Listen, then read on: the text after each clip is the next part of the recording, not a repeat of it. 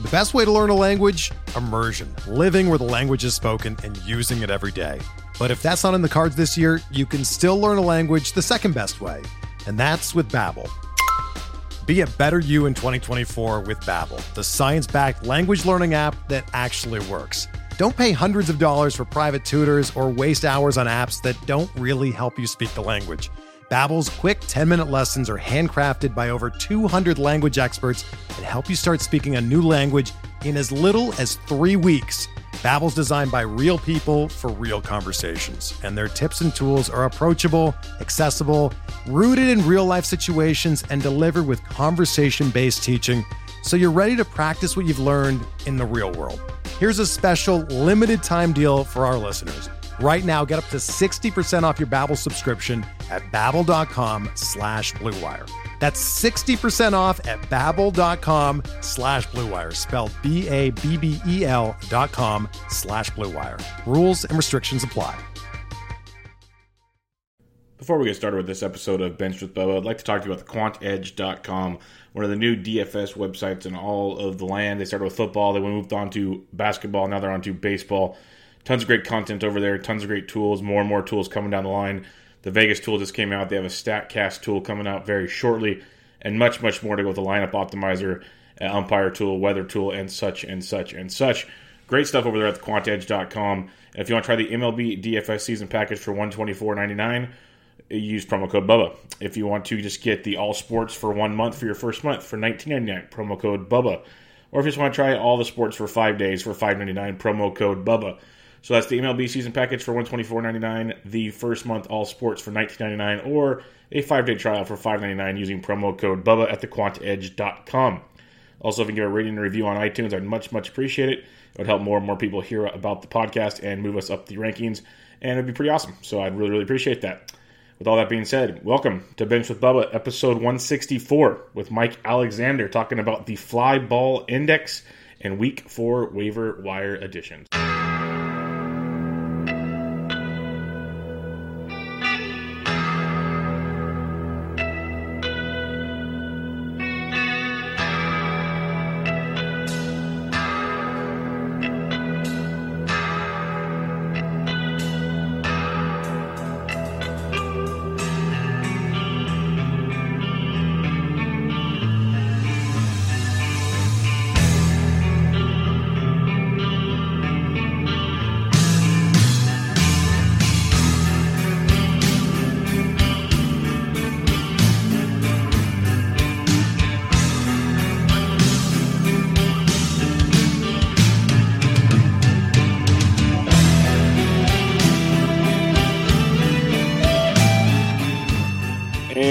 Welcome back, everybody, to another episode of Benched with Bubba, episode 164. Going to be joined by a friend of the podcast. He's been on the show a couple times, talked to him a lot off the webs as well, but really good guy. You can find him over at Fantasy Alarm. You can find him over at Friends and Fantasy Benefits.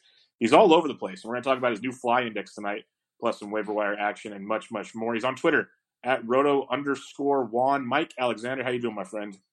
Doing good, Bubba. How you doing, man? Doing good. It's baseball season. I'm happy as I can possibly be. It's a home run derby on a nightly basis, and that kind of can correlate with that Fly Index we'll talk about tonight. So it'll be kind of fun there. What do you mean, Bubba? Tom LaStella hasn't had multi-home run games in a season before?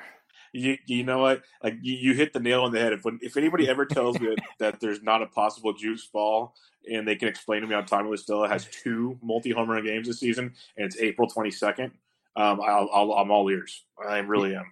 It's funny. I've got LaStella and Gerard Dyson on my FWFB 30 team. There's 30 teams in it. Nice. So, you're scraping the bottom of the barrel, and those guys are just providing a ton of power for me. And that's great because I know you guys have your little your writers chat over there, Slack or whatever it is. So you can see. I know you guys got to have fun with Mason and those boys with that. So that's good stuff right there. But before we get rocking and rolling, and I know we'll talk about it more when we get into your Fly Index and whatnot, why don't you let everybody know what you got going on, with all your work you're working on? Yeah, so I'm lucky enough to have been invited to participate on some MLB stuff with Fantasy Alarm, of course, with Friends with Fantasy Benefits as well. You'll catch me on their podcast this week, and then some stuff with Razzball as well. I do the Sagnoff Saves Ain't Got No Face. So, some closer stuff and a little bit of steals work as well there. Okay, good stuff. Everybody go check that out. And he also does some UFC work, so don't let him hide behind that one as well. So he does a little bit of everything. Right now, baseball season on the up and up. And when it comes to baseball season, it seems like it's injury season every single day. I think I have Fantasy Alarm MLB Twitter on like automatic alert when they tweet. And if it's not a batting order, it's pretty much just a handful of injuries a day. So it's rather been brutal. Rather brutal. I want to feel sorry for Justin Mason because his has been rough, but I think we've all had a little bit of the injury bug find our rosters. Probably not to that extent, but it's been pretty bad. Let's just get into some of the ones and kind of how the fantasy impact play out here. Aaron Judge, this is a bad one. It was an oblique injury. It's a pretty severe one. Like, we don't know the exact diagnosis because muscles heal at different rates. But when your manager basically says, when they ask him in the post game, hey, you think it's only a 10-day deal? And he says, not a chance, basically. That's not good because that's before the MRI comes out. So he's out for a while. Talkman's been playing. Frazier's been getting tons of playing time. Gary Sanchez at least rehabbing, should be back soon. But this Aaron Judge deal, what are you doing with the Yankees outfield situation? If you're a Judge owner, how do you take care of this? I guess you just have to have hoped you grabbed either Clint Frazier or Tauchman, in the interim. Both of those guys have power and could maybe give you a similar production. Obviously, they're not going to give you Aaron Judge, but the oblique is a nasty injury for a hitter. It's going to take time. Yeah, it's very nasty. We've seen it time and time again, and to heal properly, and a guy with his swing and his he looks like when he really gets into one, he can almost twist a hole into the ground. Yep. So that's going to be a big deal there, and it sucks because he's off to a pretty good start as you'd expect. And Stanton hopefully comes back soon to help with that. Aaron Hicks I don't know if he's ever coming back. It seems like every time he's supposed to start rehabbing and whatnot, he just keeps getting pushed back farther and farther. So it's a mess. I had a tweet. I could look it up, but we won't waste the time. The Yankees roster basically has an injured list that can be an all-star, like with Didi and Andahar and all these other guys. It's ridiculous who's on that injured list. Did they hire the Mets old training staff or what? If we were talking pitchers, for sure, because Severino's still a couple months away, probably 6 weeks away. And it's brutal stuff there. Betances on the deals. Yeah, go down the list. It's fun. But, hey, they'll tell you 27 rings, so it's okay. Right. Let's talk Milwaukee Brewers. When the season started, it was all about which one of Burns, Woodruff, and Peralta would make the rotation. We were all excited when all three made the rotation. Then it's been rocky. Peralta, not a great start to the season. He's on the DL. Woodruff got beat up again yesterday. Corbin Burns has been just a home run machine, as in getting hit off of him. He's sent down to the minors. Those three guys, they're a mess. They can get fixed in the minors. Are you kind of keeping your eye on picking them up when they come back, or are you just really concerned with what you saw so far? Yeah, I'd probably rank them Burns, Peralta, Woodruff as far as long-term interest. Corbin Burns has got to get his fastball fixed. He's got to figure something out there, either the usage or, just a way to throw it, a way to locate it, because most of the damage was coming off of his fastball. We've seen guys have that problem before. Corey Kluber is a great example of that. His fastball's garbage, but when he's at his best, it doesn't matter. So that can get worked out in the minors, hopefully.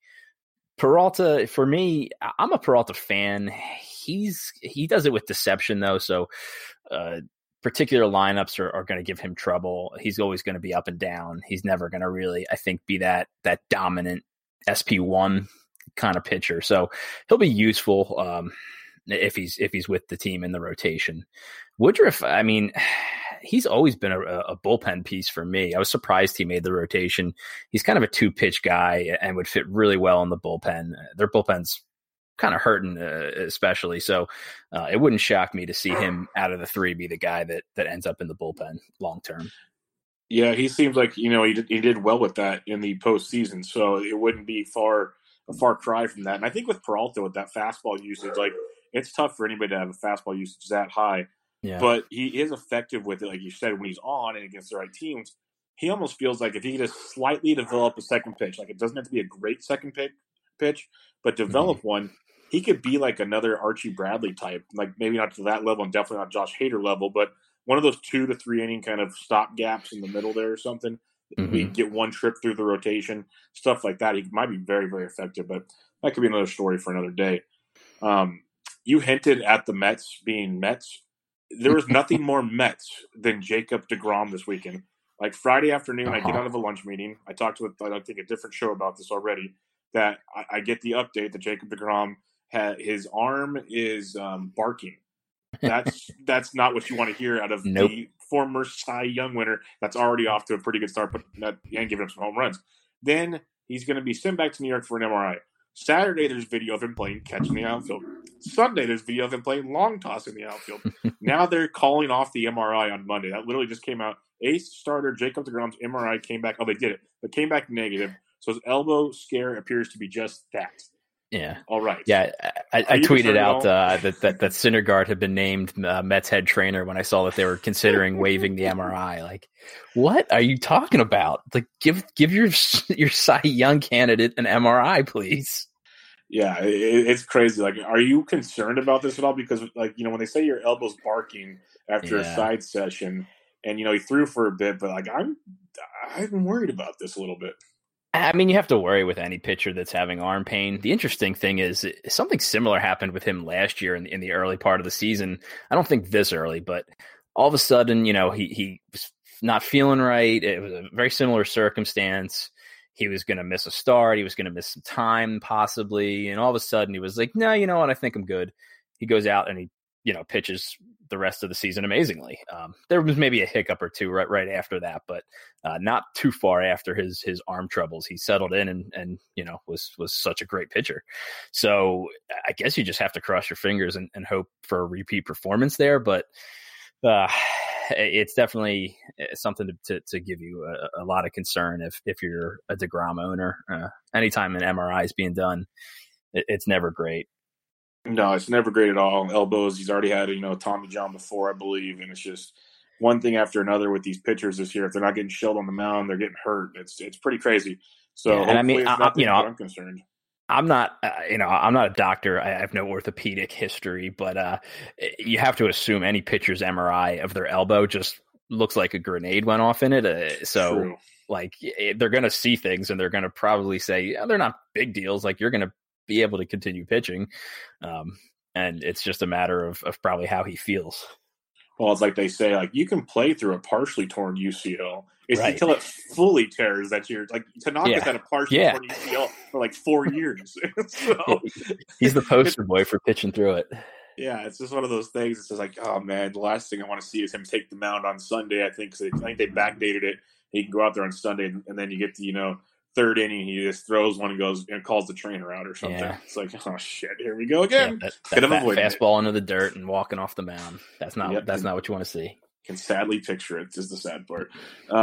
Let's talk about a former Red Sox, Blake Swihart, once a top prospect in the system. He's been shuffled between catcher, outfield, all over the place. Decent hit tool, not a great hit tool. The Arizona Diamondbacks picked him up when he was kind of the scapegoat and going Boston. Is there any, as we've said, all these injuries, and if Swihart gets playing time, do you have any interest in a guy like Blake Swihart? If the league's deep enough, I definitely would. He never really got a fair shake in Boston, and we've seen that happen before with teams where they just had too many of the same guy or same player at a position. All of a sudden, they go to a new organization, clean start, and actually get playing time, a little bit of confidence, and they turn into a decent player. So, I don't think he's going to set the world on fire or anything like that. But if he gets regular at bats, he could certainly be a useful piece. Yeah, no, I'm with you there. That's why I just wanted to bring him up for people, because when he got consistent playing time, and that wasn't often, he was a productive hitter in the bigs. And with the Diamondbacks team where he could easily find time if he gets hot, it's not like a loaded team by any means. He could get some depth with all these injuries we have, like the next one to outfielder Austin Meadows of the Tampa Bay Rays. He's supposed to only be out 10 days with a sprained thumb, but all sprains heal differently. Mm-hmm. But he's out. First off, we have to worry about that. Joey Wendell gets at cleanup tonight. First off, what's your takes on Austin Meadows? Like, I know we don't really know the details here, but off to a hot start, any level of concern, he is going to sit and wait. I believe I saw today they said they don't think surgery is going to be necessary, so that's obviously a great thing. It should heal much quicker then. I guess it's just a matter of him getting back into baseball activities, being able to grip a bat. You you've gotten some found value with Meadows so far, so you can't be too upset if you lost him and he comes back fairly quickly. You just kind of have to hope that he gets into a similar groove. I don't think we're going to see him produce at that same level. I don't think you could have expected that all season anyway. But getting him back is a big plus, I think, pretty quick. And no doubt about it. And then also in this transition of moves they made, Joey Wendell, almost 29 years old, comes back from the DL last year. He hit 300 when he burst onto the scene. 7 homers, but 33 doubles, drove in 61, stole 16 bags, was fourth in the Rookie of the Year voting. Very, very talented ball player. Like I said, hitting cleanup tonight. We know that Rays lineup fluctuates a lot, but he should be in a good spot in that order. Do you have any takes on Joey Wendell from maybe people that don't remember him last year? Because it's not like a household name. Yeah, I was pretty curious about Wendell coming into the season. I grabbed him in my Auto New League, gave up a little bit for him. So I was kind of stunned when he went on the DL so early, or IL rather. But yeah, I'm glad to see him back. He does a little bit of everything. Hopefully the playing time is consistent. Things are going to get crowded there in Tampa Bay if they ever get everyone back healthy. Yeah, no, it's the embarrassment of riches type thing, but something tells me the way baseball is going this year, I'm not going to hold my breath on that scenario taking place. Let's talk about another busted elbow. And this one, sadly, doesn't surprise me after what we saw in the postseason last year, what we saw on just history alone. Red Sox righty Nate Eovaldi. He was put on the DL with elbow, what do they call it? Floating objects in his elbow. Loose bodies. That was the word. Loose bodies. Like, first we got barking elbow and loose bodies. Yeah. Like, I'm not a doctor, but I could name those things. And now they did decide that he's going to have elbow surgery, and he's had this same surgery for loose bodies before, and it took him 2 to 3 months to recover last time. Are you just saying drop Eovaldi, and if he comes back, you pick him up, or what do you do with a guy like Eovaldi? Yeah, unless you have a particularly large IL in your league, I was never really that interested in Eovaldi. He's a 2-pitch pitcher. The Red Sox figured out a way to make him work, but that wasn't for a full season. It kind of coincided with their stretch run and into the playoffs. But I wasn't very high on him to begin with. So for me, it's just write it off. And if he comes back, if it costs you a couple bucks in fab, you probably got better production out of not wasting a spot. Yeah, that's all I am. He's droppable for me. If he comes back, great. And even if he comes back, to me, he's more streamable than like a full-time guy you're going to want to roster all day, kind of like you said. So it wouldn't break my heart. Now, sure, if you have a deep IL spot, like sitting there, go for it. But as we've already stated over and over again, those are getting fewer and far between. And if you play NFBC formats like we like to do, well, you don't have any of those. So he's a quick drop. But Gregory Polanco, back from the DL tonight, or IL. I keep saying DL as well, as I think it's what it should be. But that's another story. He's back. He already went 2 for 2 in his first 2 ABs with a double, picking up right where he left off. His rehabs went well. Every offseason there's the Gregory Polanco truthers that this is the year, and then it doesn't quite happen. The talent's there, but what's just your takes on Gregory Polanco? Are you believing this is the year, or what are your thoughts on him? I mean, if you got Gregory Polanco, you probably got him for cents on the dollar, so you're pretty happy that he's already back in April, because early estimates were halfway through the season. So, it's not even May to already be getting production out of him. That's a win for sure. That Pirates team is been a little bit snake bit. So he should stick in the lineup, obviously, even with some struggles. Hopefully Marte comes back pretty soon. We're going to talk about him on your list here too, but it's just been a matter of consistency with Polanco in the past. He showed flashes. He looks great. He's hitting home runs. He's stealing bases. And then he's batting, 190 the rest of the way. So that's a tough thing to do coming off of the IL, not having gotten a regular spring training and all of the off-season work that everybody else got in. But he's had that before, so maybe this is what he needs, is to just jump right into the fire. Could be. And that was always my concern with him, is they were going to try to get him back as quick as possible with really no spring training. And we've seen the streakiness of Gregory Polanco, but I was kind of worried it wouldn't all be together. But it worked out, as you said, corresponding. Starling Marte to the 10-day IL with an abdominal wall contusion after his nasty collision with Eric Gonzalez that fractured his clavicle, his collarbone for those at home, and he's out 60 days. It was pretty rough looking, like full speed ahead. Abdominal wall to me sounds kind of obliquey, but maybe not.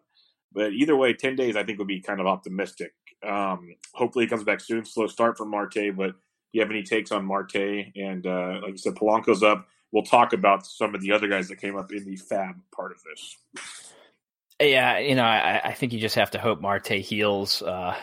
He like you said, a slow start for him, so you're maybe even a little bit relieved that, I have him in a few leagues, and I'm kind of like, well, I have him in one league where I had too many outfielders that are producing, and it's actually nice to have a spot to be able to pop somebody in who's producing and not worry about benching a guy like Marte. But I would like to have him back sooner than later, and hopefully he doesn't rush back. So I don't have too much concern. Abdominal wall, like you said, doesn't sound great, but it's pretty muscular, and things that are muscular tend to heal a lot better than things like tendons. Yeah, no, I'm with you there. So hopefully that comes to fruition, and we'll go to the Philadelphia Phillies. Gene Segura has been battling injury from late, goes to the DL. So does Scott Kingery. It's been a rough go there from Philadelphia. They go to Coors, don't hit a lot. Kingery was hitting going into Coors, so it's good, didn't hit there.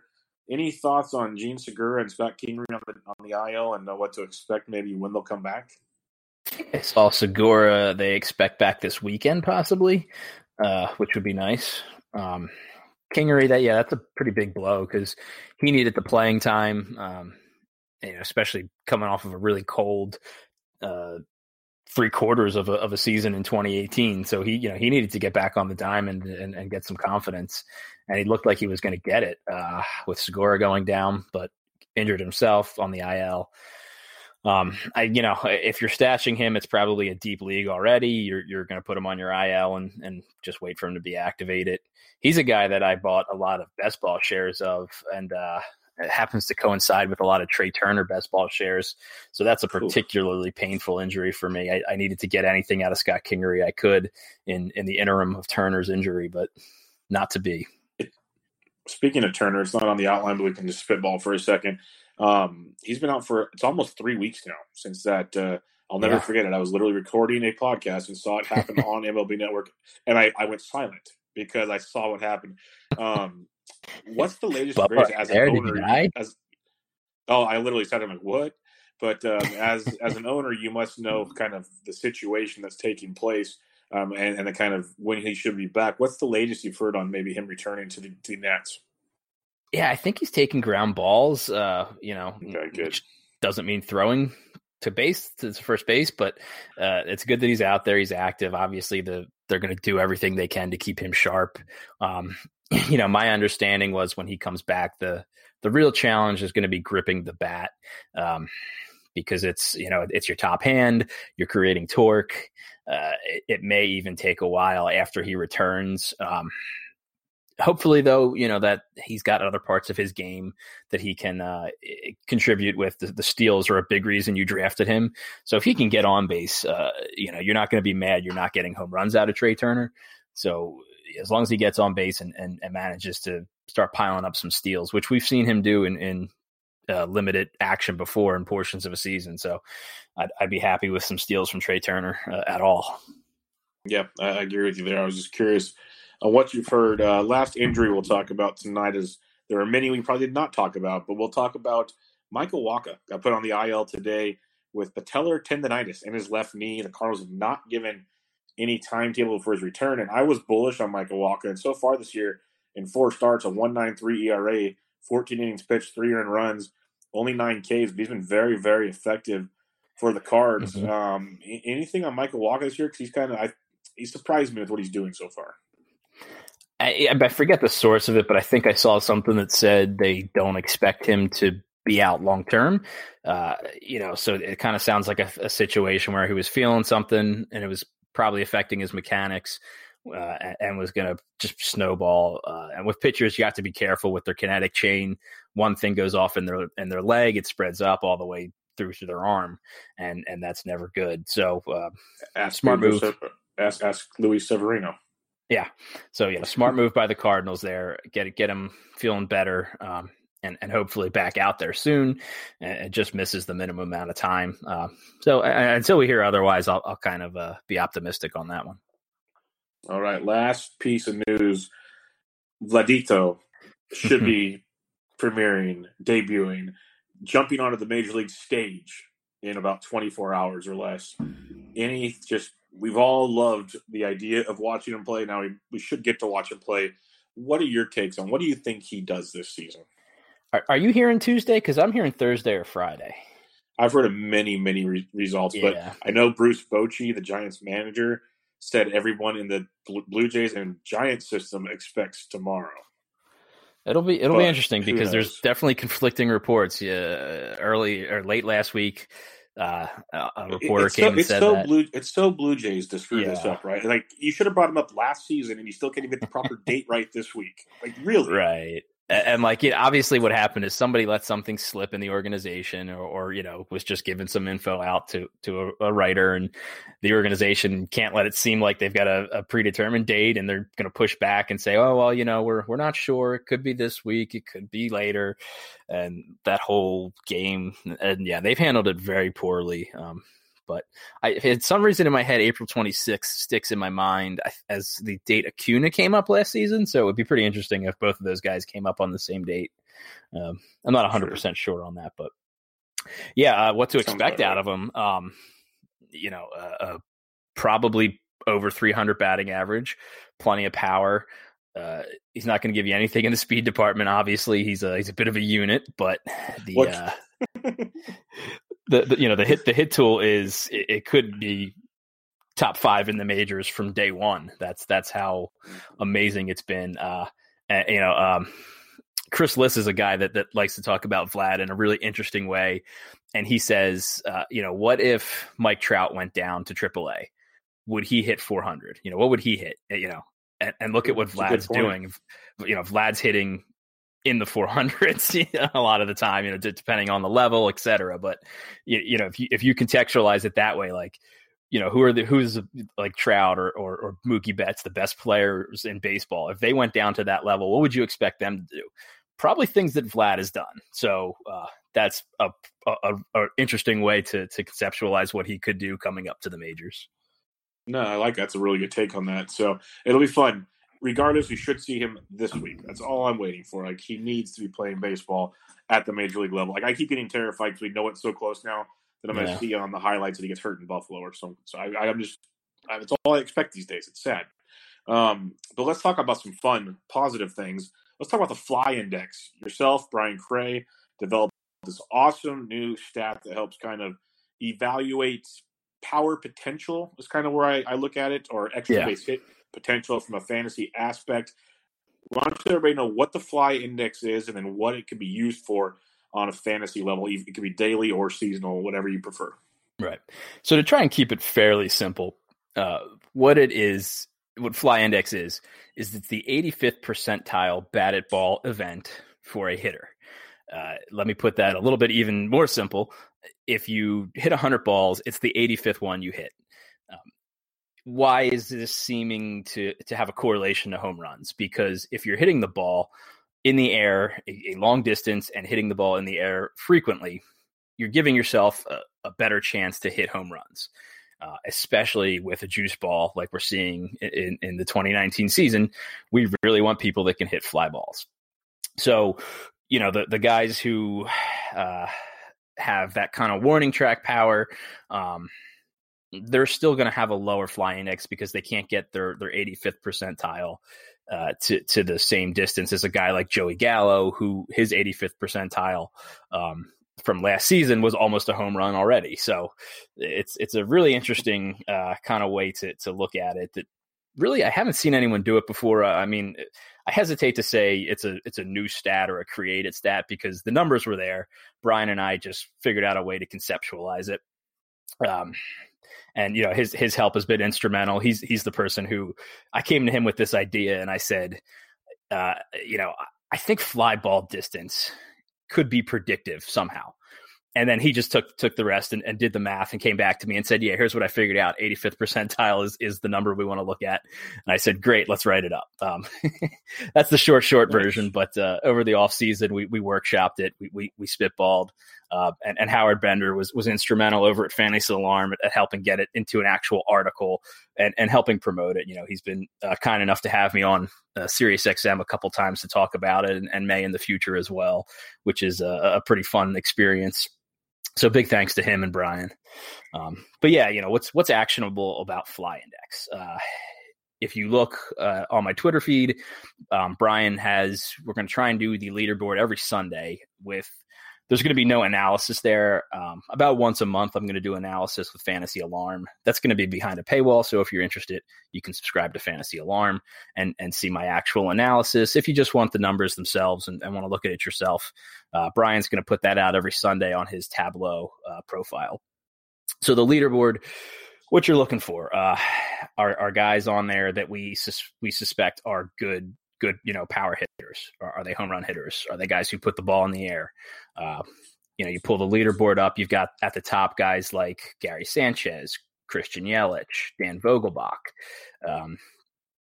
These are guys who smoke the ball. They hit it hard. Brian includes a couple things on there like exit velocity and launch angle. They're pretty helpful when you're analyzing this as well. You don't want to look at one stat and say, okay, I think this guy's going to hit home runs. You want to look at 2 and 3 stats together and say, here's a really good profile. You look at Dan Vogelbach's profile. He's got a Fly Index of 363, a exit velocity of 88, and a launch angle of 22. I mean, that's money. That's exactly what you want. He's a guy in the top 10 of probably all 3 of those. So it's a really nice way to say, okay, I trust Dan Vogelbach's breakout. Gary Sanchez, I trust what he's doing. He's back to being a power hitter. It was probably all injury in 2018 that limited him. The power we saw in 2017 is for real. So it's helpful on that front. And then you can also, look at guys who might be a buy low. Last week I was touting guys like Hunter Dozier, Willens Astudillo. On Dozier, you've probably missed the boat at this point, unfortunately, or fortunately, if you were the one who got him. But he's on the leaderboard there at 348, which is a really nice Fly Index. Anything above 330 is solid. 350 is kind of like a nice benchmark as well. You got guys like Cody Bellinger right there, Peter Alonso. So all big home run hitters. And then the last thing we can use Fly Index for is to say, who are the guys that we should be taking their performance with a grain of salt? A few guys I pointed out in my article last week were Maikel Franco, Derek Dietrich, and Asdrubal Cabrera. They've all got a fairly low Fly Index number, but a really high home run percentage. All of them had either like a 9 or 10% home run percentage. So they just happen to hit a few balls really well in the early part of the season. If they don't continue or if they don't start to improve their fly ball distance, it's probably not going to continue to translate into power. It's really hard to be a guy like Christian Yelich or Jose Altuve, who, they've actually got really great Fly Indexes so far because they're crushing the ball. But typically, like, their launch angles are about 17. They're not the guys who are hitting the ball with a lot of pull power, things like that. They're guys who are gap to gap power, but they're hitting the ball really well at the moment, so they are on the top of the leaderboard. Yeah, that's what I was going to ask you. I was looking at kind of the differentiating factors. You mentioned Vogelbach, like a 12% home run rate, 88% exit velo or degree launch angle, kind of things we're looking for. And you got Altuve right next to him. His launch angle's at 17. So is that kind of how you make it or break? You're probably not saying Altuve is going to regress a ton, but you got to expect the power to come back down to earth a little bit. Is that kind of what you're pointing at there? With Altuve and Yelich, they're such an interesting case because nobody really thought they should have the power that they've shown at certain points in their career, especially Altuve being such a diminutive stature. But he was a guy that was hurt last year as well. And it seems like he's back. He's hitting home runs and defying the odds again. Yelich with the swing and the launch angle. I mean, he's got an amazing swing, but his knock when he went to the Brewers was he doesn't put the ball in the air. He's gap to gap power. He hits line drives. well, he's got such quality contact that it hasn't mattered. For the second half of last season and so far this season, he was really, when we first came up with this idea, and I said to Brian, what do you see? This is my idea. He came back with a chart, and it's my background on Twitter. If you want to go see it, that's also in my article. That's pinned, our initial Fly Index article, which is not behind the Fantasy Alarm paywall. If you want to take a look at it, but it's everybody in the cluster that you typically would see, on a diagonal, and then Christian Yelich just like light years out by himself at the top right. And the chart is comparing first half average fly ball distance at second half home run rate. So he was hitting the ball in the first half really far in the air and just didn't have the home runs yet. And in the second half, we all know what he did and became MVP. No, most definitely. So that's a interesting way to go about it. A couple questions I have on this. For fantasy angles, especially, and maybe even for daily fantasy per se, as this develops a bigger and bigger sample size, do you plan on doing maybe a splits format here, like how they hit distance versus lefties compared to righties and stuff like that? Yeah, that'd be an interesting approach. I should definitely run that by Brian. Lefty righty specific Fly Index, for sure. That could definitely yield some results.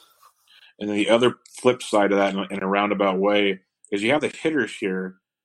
Do you ever envision doing a pitcher's version of this, where David Hess pitched tonight, and we know he gives him so much hard contact, but does he give up hard contact that leaves the ballpark, or does he give hard contact that just hits the alleys for extra bases, stuff along those lines, where maybe the launch angle is not there, but the exit velo is there, so it's only going 360, something like that.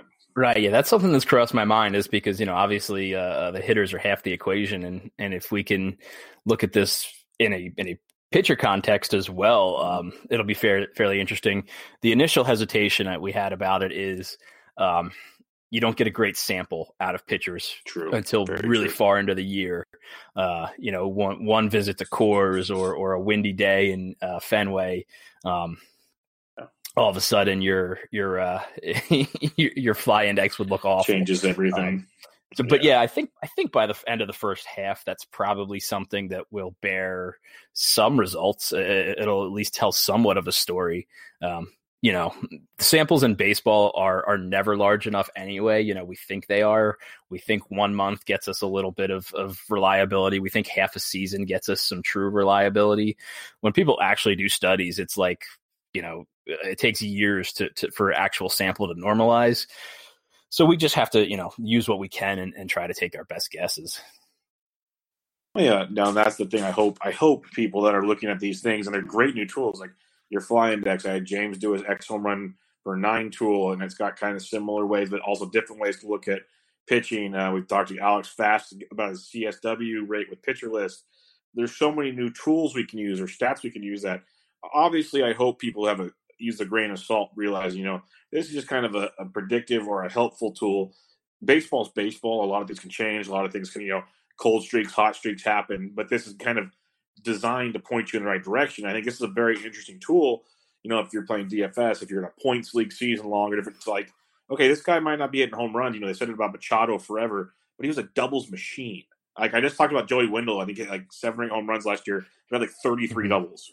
It's like, because everyone, you know how it goes, especially when you first started playing fantasy. You go to the waiver wire and you sort by like home runs, or you sort by something that's not really a manageable thing. But when you look at this, there might be someone that's so much better that you don't even notice. And that's kind of what I'm hoping people gain by listening to you, by reading your stuff, that this could be another helpful tool. There's really no one tool to do all of fantasy baseball, but having a bunch of different ones helps a ton. Yeah, well, and that's the really interesting thing about all the StatCast stuff, and Fly Index kind of falls in that same realm. They're not taking into account results. We're not saying these are home run distances. We're just saying this is the distance the ball's traveling, and the higher the distance the ball travels at their 85th percentile, the more correlated that is to a home run. Same thing with exit velocity. A guy can kill a ball, but if it goes right to the third baseman, it's not an extra base hit. So, it's one. The StatCast revolution has been really an amazing thing to be a part of in our fantasy generation.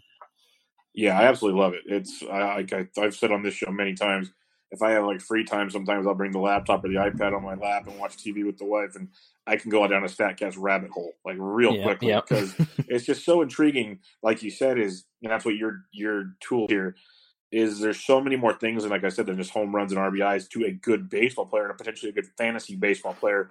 And that's what StatCast and what you've incorporated with StatCast and what others are trying to incorporate could bring to the table that could be really, really tremendous. So I'm intrigued to see where this keeps going. I know you're a very strong baseball mind, and Brian is very, very strong as well, and he's got the computer skills to do all kinds of crazy stuff. Yeah. So you're going to have a lot of fun with this. We kind of mentioned the splits. We kind of mentioned the pitching. You know, you don't have to let us behind the whole curtain here, but what's next? Like, what do you guys have planned next for this? So the next thing we want to dig into is a closer look at 2016's correlation to the 2017 season when we saw a non-juiced ball turn into a juiced ball, which, you know, we're seeing from 2018 to 2019, or at least to date. You know, I don't think any rational baseball mind would say that there's not a good chance the ball is somehow juiced. So you know, that's going to be interesting because there were so many 2017 players that came out of nowhere, you know, guys that were all of a sudden, you know, went from a 15 homer player to a high 20s and even a 30 home run kind of guy. Your Logan Morrisons, Yonder Alonsos, those kind of guys that figured out, well, if I can hit a fly ball and then all of a sudden this juice ball coincides with it, good things are going to happen for me. Yeah, no doubt about it.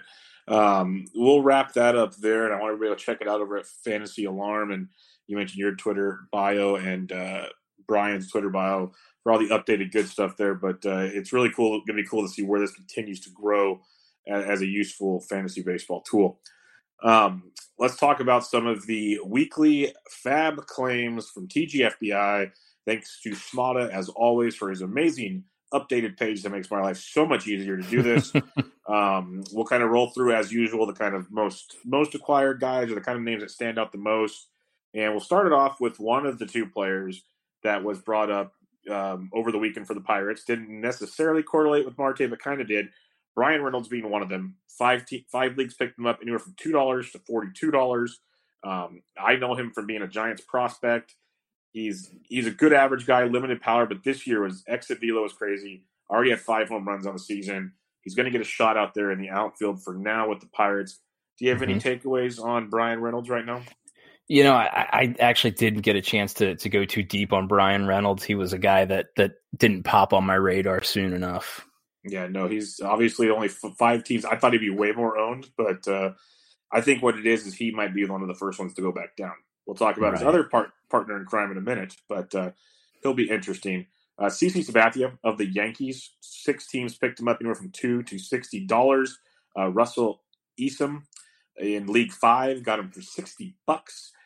What are you thinking on CC Sabathia? I'm not over the moon for him, but what do you think?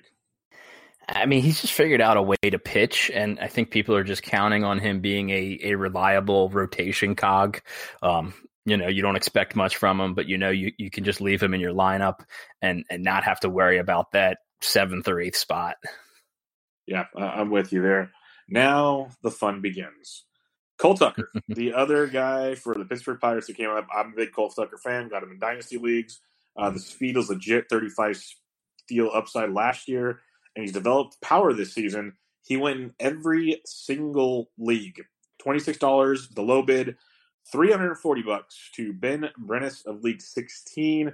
Went for $334 to Toby, our boy Batflip Crazy, in League 1. In my league, he went for $137 to Patrick Donovan. What league are you in? League 4. We were one of the low bids. Yeah, Walter McMichael got him. How'd you let Walter get him for $56? God, no. But what's your takes on Cole Tucker? This kid, it looks like he's going to have some playing time. As I mentioned, Gonzalez is out for at least 60 days with that broken clavicle. Yeah, I mean, like you said, the speed tool is what people are chasing here. If you get a guy who seems like he could stick and you know manage to get you that kind of speed, these aren't bad bids. I will say one thing. I did an interesting workup preseason on what it took to win TGFBI in 2018. and just some of the common themes of the teams that were top 20. I took the 13 winners and then a few more as well that were notably high on the leaderboard. And very few ever bid over $100. Only 2 of the top 20 teams had Juan Soto. A lot of them did actually have Vlad, but they had got him very early in the going and didn't have to pay a lot for him.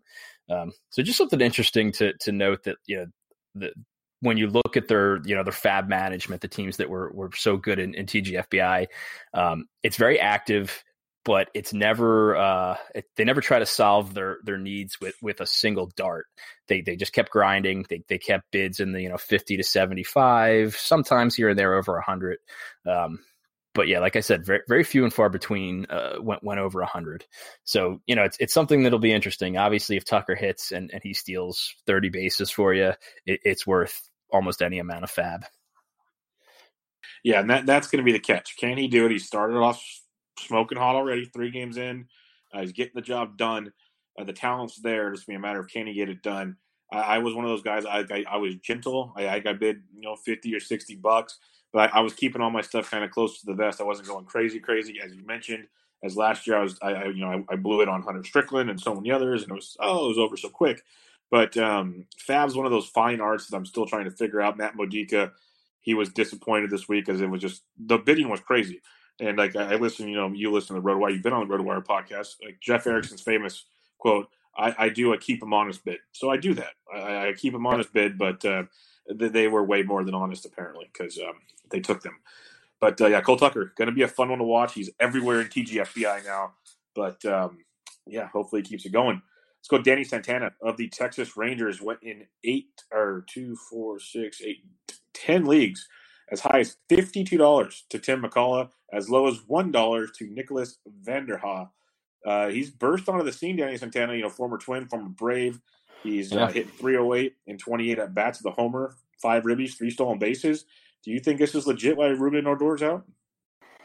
I mean, we've seen him have hot streaks before. It's been a while, but he's only 28.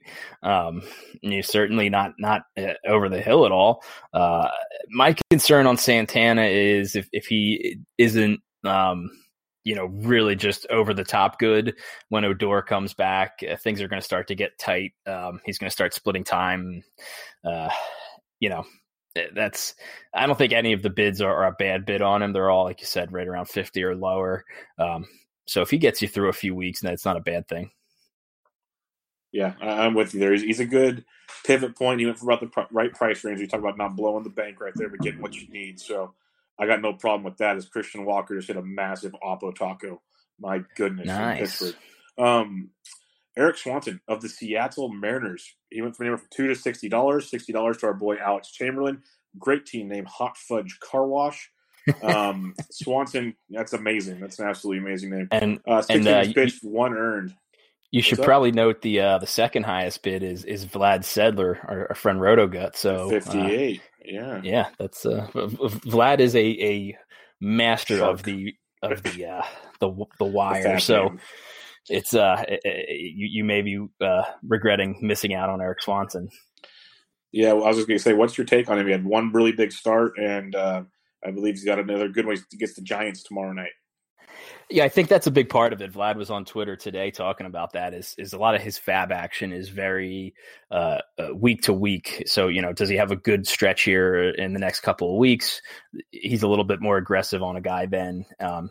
He's his overall sentiment was people tend to get too bogged down on who's going to be great rest of the season.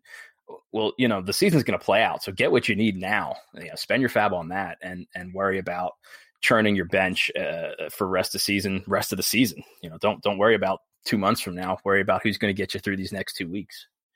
Yeah, I 100% agree with that. That's a good thread he had going on his Twitter at RotoGuts earlier today. We'll kind of go through these last ones here pretty quick.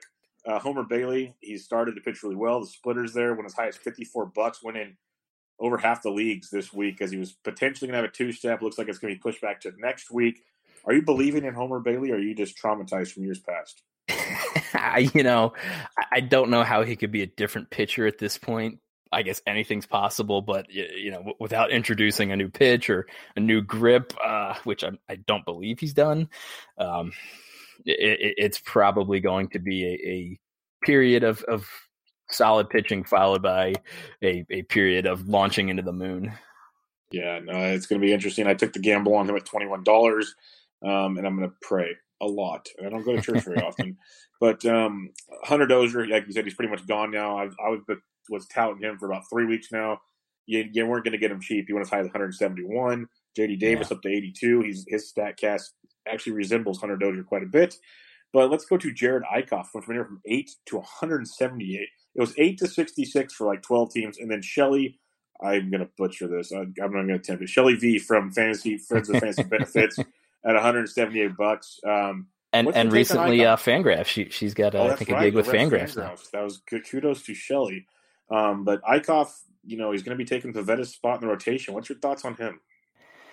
He's such an interesting case because he was a guy that the Phillies put a lot of stock in a few years back and then just had some really strange health stuff go on. He pitched okay in Coors, so, we're still kind of in a wait and see. I don't know that he's a long-term solution. Obviously, if he pitches well enough, he sticks in the rotation. But if Pivetta gets fixed in his minor stint, he's going to be looming.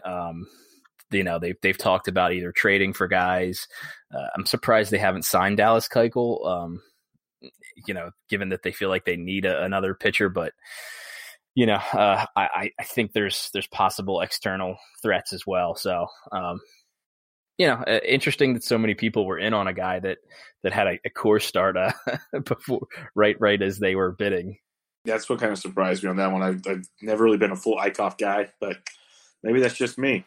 Let's talk about Michael Chavis. He got called up by the Red Sox with Pedroia's back on the DL. As a guy that grew up playing baseball with Pedroia, he needs to just hang it up, but he's too stubborn to do that. So Chavis went from $10 to $271. The kid's really, really talented, tons and tons of powers, maybe PED enforced as he was suspended for that. Mm-hmm. But they had him playing second base in the minors to get ready for this. Are you in on Chavis, or are you more of a Cole Tucker guy? Do you think Chavis's defense is good enough for second base? I don't think so, and I think the fact that he got called up and he only pinch hit the second game and finally played the third game says a lot to that. Yeah, I mean, they've got Nunez. I know they're kind of taking it easy with Devers in spots as well, so Nunez can play over there. He's going to mix in, but I think over $100 is maybe a little too much on Chavis for my personal budget. Yeah, Jason Collette went $271. I'm not going to razz on him the way the boys at ITL razz on him because that was priceless. But Collette went above and beyond. He was $254 above the next closest bid. Yeah, like that's always the worst feeling, but that's a big gap. Ron Chandler wrote a really nice piece earlier this season in The Athletic about how it's kind of senseless that this is our style of fab. We should be using a Vickery system where you're only $1 more than the next closest bid. 100% agree with that. Makes no sense. But keep them honest, I guess. Yeah. Two more people I want to ask you about when I need like 2 seconds of your Game of Thrones time. Mike Tauchman, he's getting the playing time. Alex Chamberlain mentioned earlier, big fan of Tauchman. I know I got outbid by Mr. Weatherwax. He went up to $58, outbid me by 27. Joe Galena of Fantrax got him for 81. He's getting the everyday playing time. We know the power is legit, and he's taking advantage of it. Are you a Mike Tauchman guy, or would you rather have Clint Frazier? I would probably say Frazier, given that he was called up first and he's been in the system. I really didn't know who Tauchman was until this offseason, and I happened to be in a best ball league with Alex, and his final pick was Tauchman, and a lot of people were kind of like, who's this? It's a fairly deep league. It's 12 teams, 40 picks, so you're drafting 480 people. But even still, that was a little bit of a surprise, given that he was still in the Rockies system and probably blocked a good bit. But he was a believer, so he got on my radar there, and I grabbed a share of him here and there. And a couple of deeper best balls, things like that.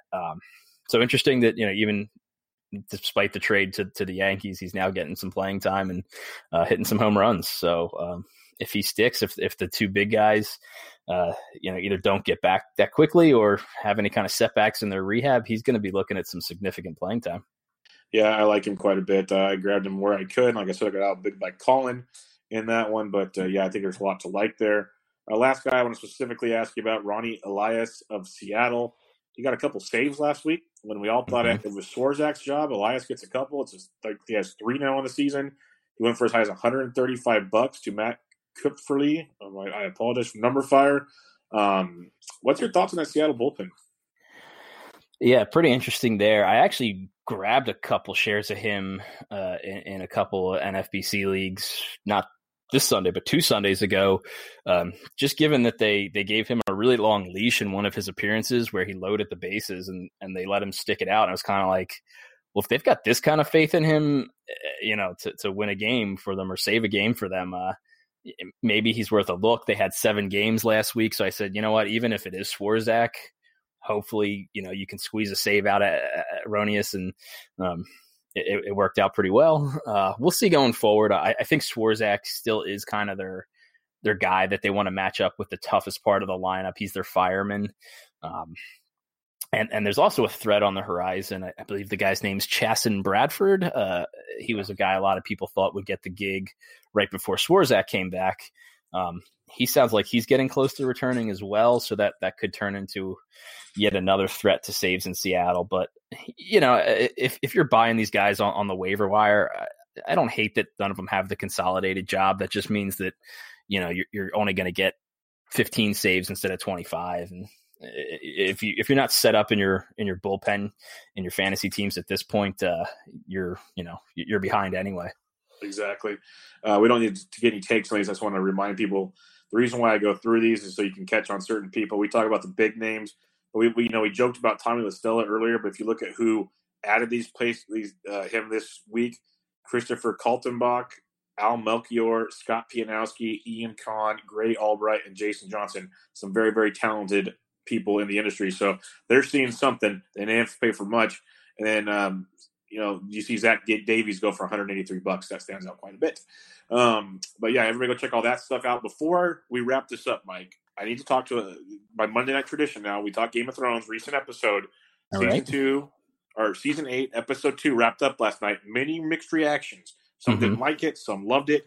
I was not mad about it, but I could see the anger.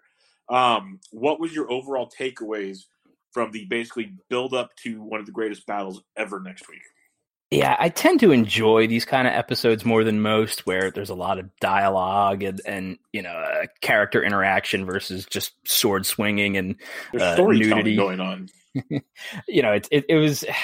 It could have been better, I think, but they did a really good job of tying together these characters we've been invested in for such a long time now. They've all finally gotten into one place. Some very fun interactions. Some of it was a little bit tired to me, like Tormund, being after Brienne. That's kind of been played out, and they're sticking with it. Same thing with Lyanna Mormont.